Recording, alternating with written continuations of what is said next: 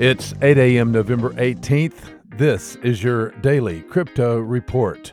Bitcoin down 1% at $8,529. Ethereum down 1% at $184. And XRP down 2% at 26 cents. These are your leaders by market cap. Top gainers in the last 24 hours, Game Credits up 96%, Viberate up 19%, Request Network up 18%. Today's news. Communist China is considering a military use for blockchain technology.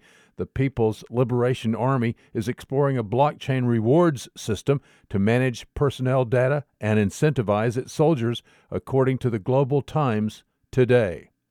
And Venezuelan President Nicolas Maduro announced that the Christmas bonus of the country's retirees and pensioners will be paid to them in the national cryptocurrency Petro. The Twitter profile of local news outlet Venepress reported on Maduro's remarks yesterday. Those are your leading headlines today.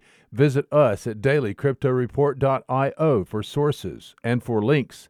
Find us on social media, add us to your Alexa flash briefing, and listen to us everywhere you podcast under Daily Crypto Report.